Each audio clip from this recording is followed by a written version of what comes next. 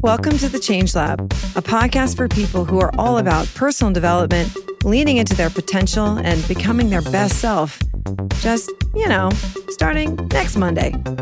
I'm your host, Dr. Sasha Hines, and it's Monday.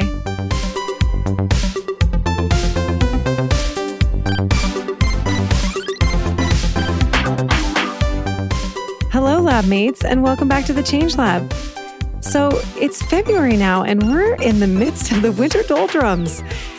For those of you that have completed your dry January, yay you. But yeah, that New Year glow has kind of vanished into the cold wasteland that is February.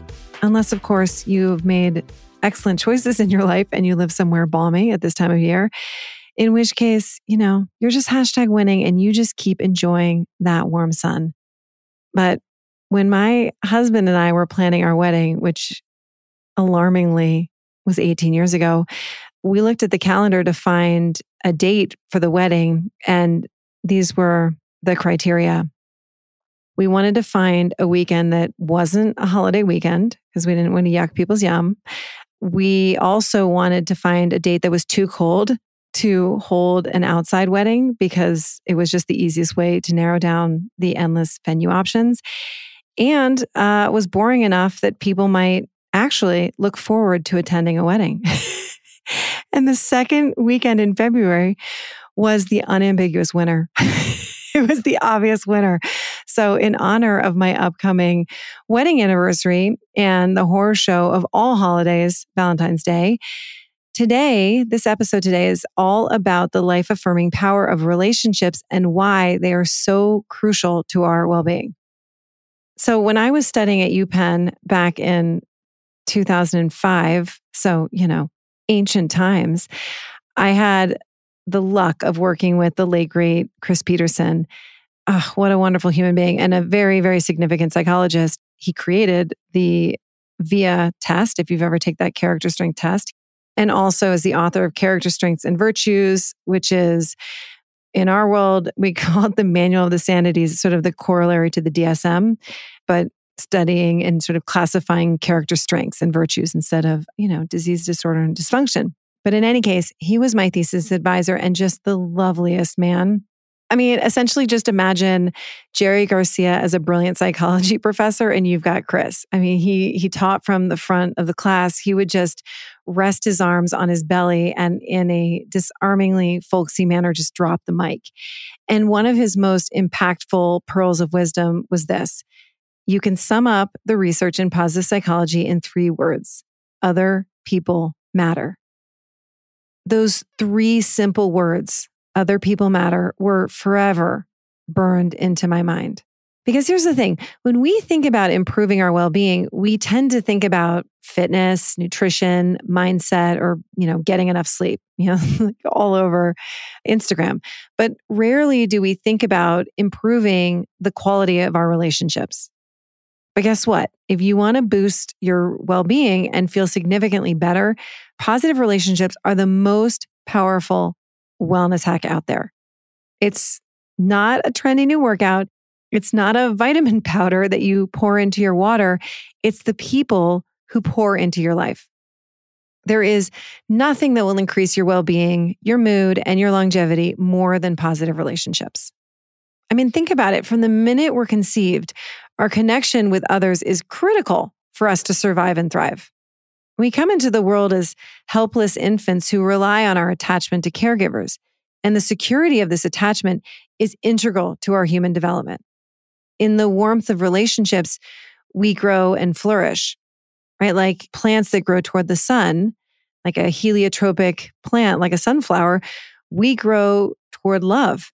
And this is just as true in adulthood as it is in childhood. So when I meet a client who's really not doing so hot, someone who's experiencing a good deal of pain and distress and frustration, one of the first things I ask is, tell me about the people in your life. Who are the most important people in your inner circle? I want to know what kind of soft landing this person has. Are there high quality connections? Are they being empowered and supported? And what's going on there? Because it's absolutely vital. One of the biggest predictors of well-being is the degree to which you're surrounded by strong, high-quality relationships. Okay, but what does this actually mean? So let's define two things so that we're all on the same page. First, what is well-being? What do I mean when I'm throwing around the term well-being? I really like to borrow positive psychology researcher Sonia Lubomirski's very simple definition. Here's what her definition is. Well-being is feeling good in your life and feeling good with your life. And this is really critical. She's doing two things here. One is that well-being requires two things. One is that there's an in-the-moment experiential feeling of goodness, right? That we feel well in the moment in our life, that it's experiencing wellness, and that we have an evaluative wellness, that we're looking at our life, we're looking at our past and our present and our trajectory toward the future, and we feel good about that. We feel good about the trajectory and sort of the arc of our life. And so this is two really important things that well-being incorporates, which is it's not all just good vibes. It's also looking at our life and being like, yeah, I'm proud of this growth arc. I like what I've created. I'm feeling good with my life too. And second, let's define strong, high-quality relationships. Like, what does that mean? I'm also going to borrow from one of my colleagues. I really love the definition that one of my positive psychology colleagues, Martha Knudsen, offered in a recent article. High quality relationships, which, by the way, don't have to be especially personal, have four distinguishing features. They are empowering and light us up with energy. They create a sense of trust and psychological safety. They're respectful, and they allow us to be our authentic self. So I think that succinctly kind of captures what a high quality relationship really is. They're empowering, they create trust, they're respectful, and they allow us to be our authentic self. When you have strong, high-quality relationships in your life, you are statistically more likely to thrive. Your well-being gets a big boost. And this isn't my opinion, though. This isn't just my opinion. It's backed up by evidence. So let's dig into some of the research on well-being and relationships. So the first study I'm going to share with you goes into the category of cool but gross.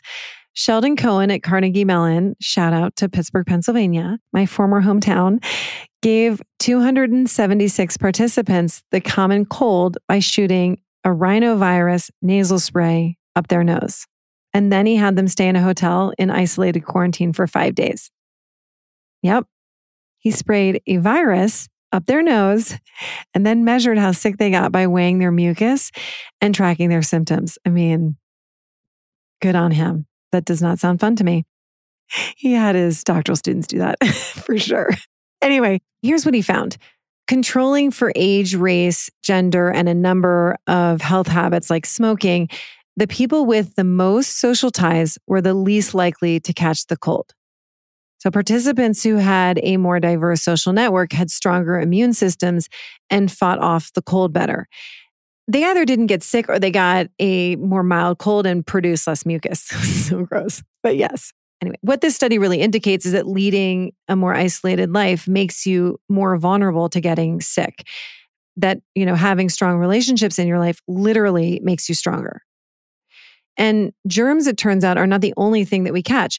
Our emotional states are contagious too.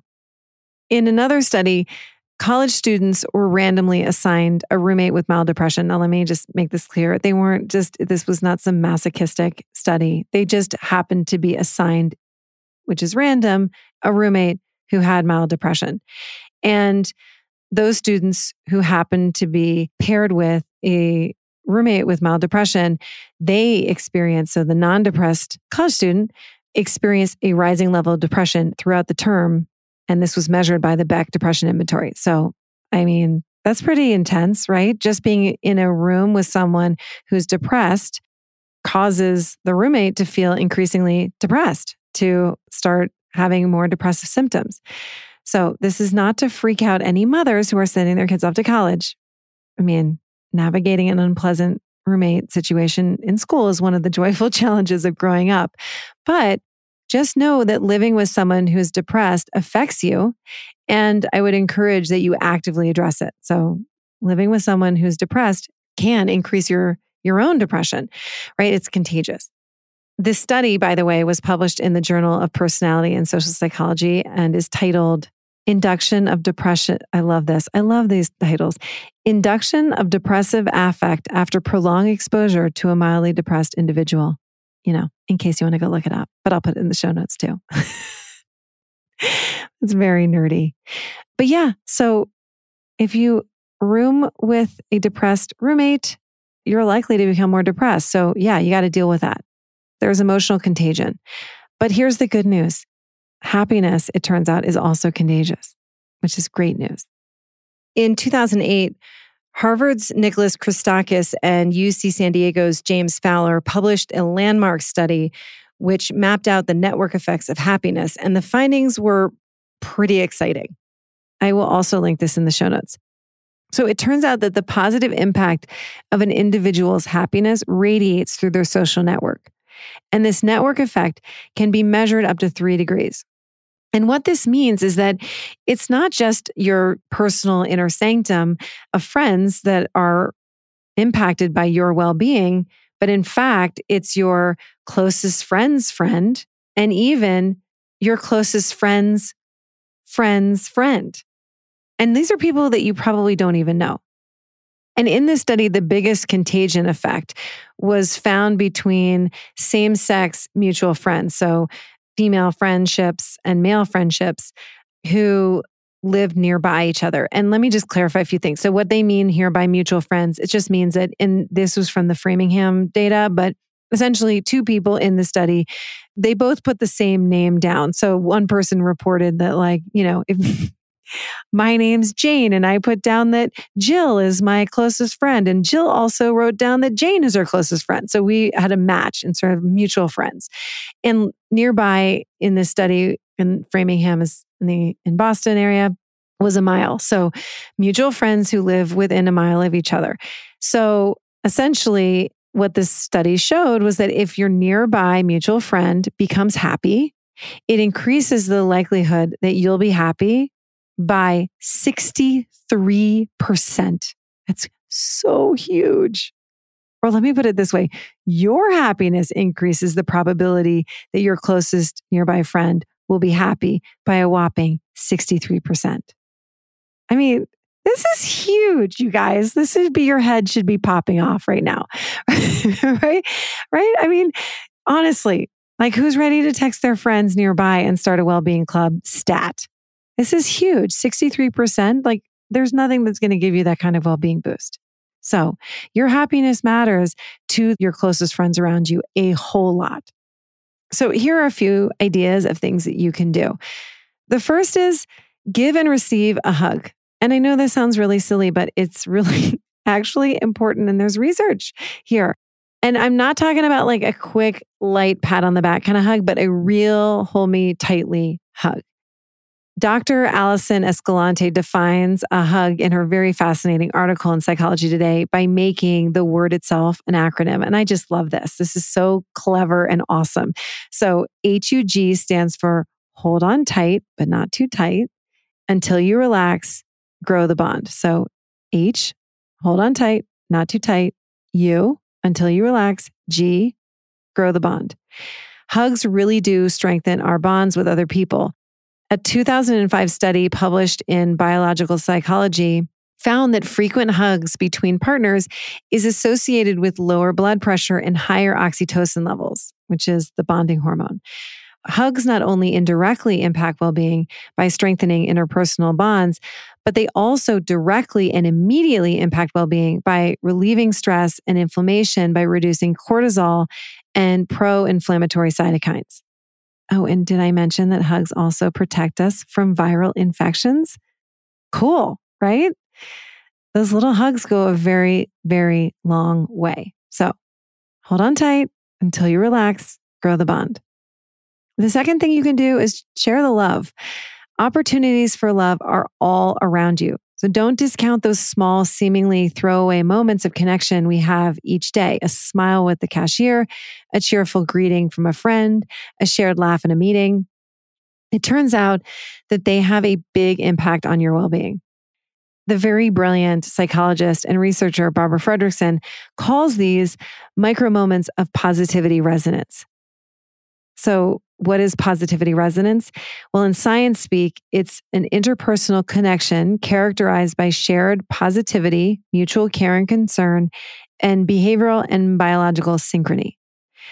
In plain English, it's when two people share a positive emotion like amusement and share a smile or laugh. It's a brief moment of interpersonal emotional attunement. And according to the latest research in emotion science, this positive emotional attunement or positivity resonance are the building blocks of love.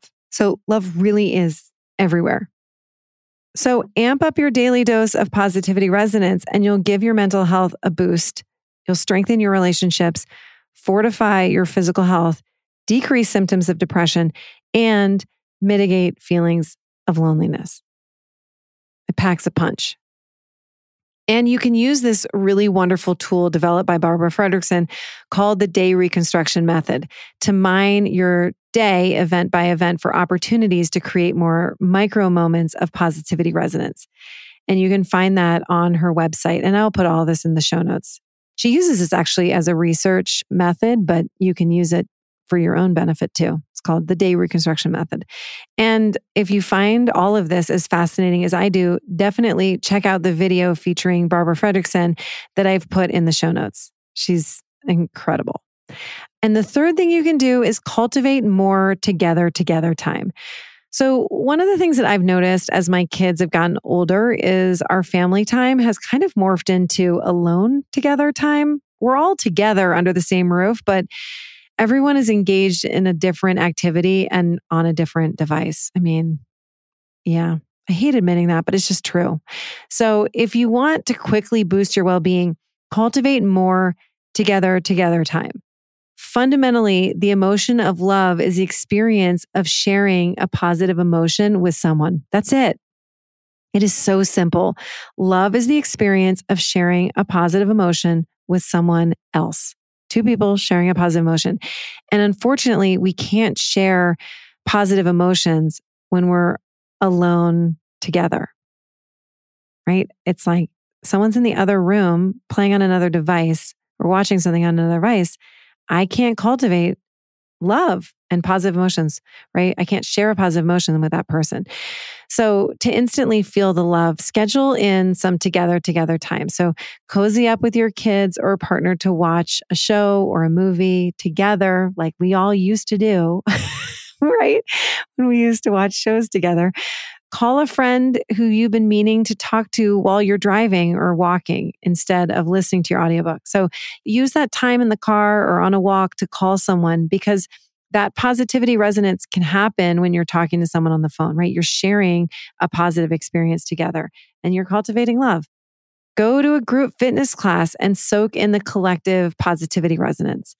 It's such a simple and easy way to feel more positive emotion and to cultivate the experience of love is just feeling that sense of joy, optimism, awe, whatever that you feel in a fitness class and you're sort of in that collective experience together. That's a great way to cultivate love, positivity resonance.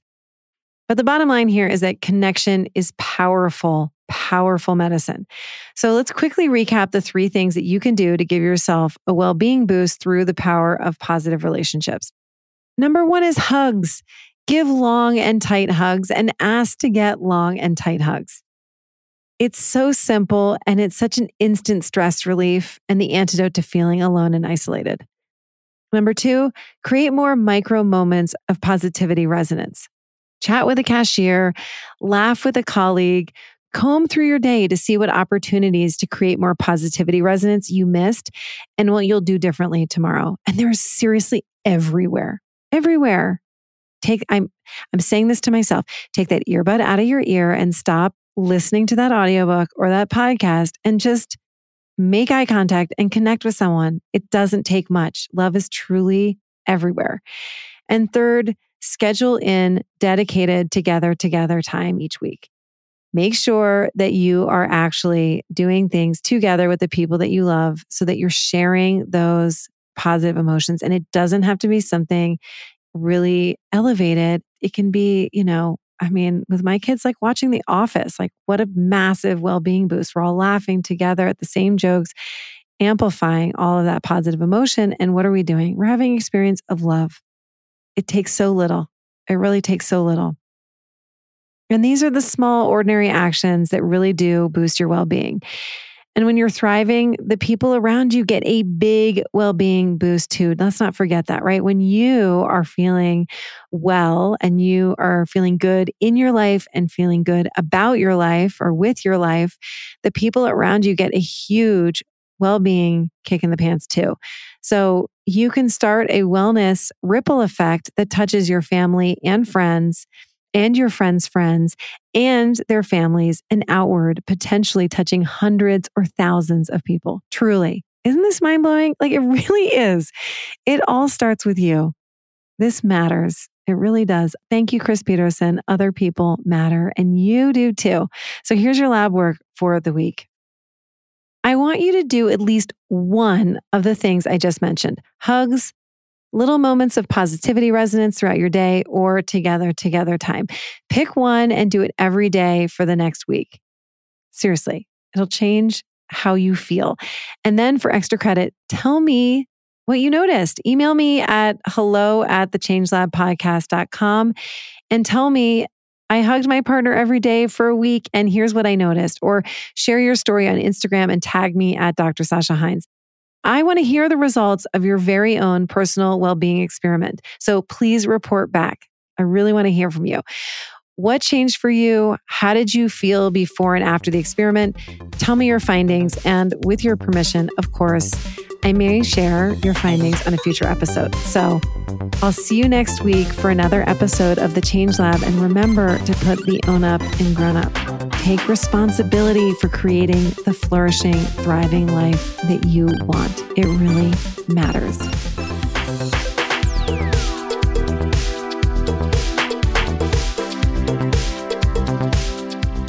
For more dirt on today's topic, make sure to visit the episode show notes at drsashahines.com.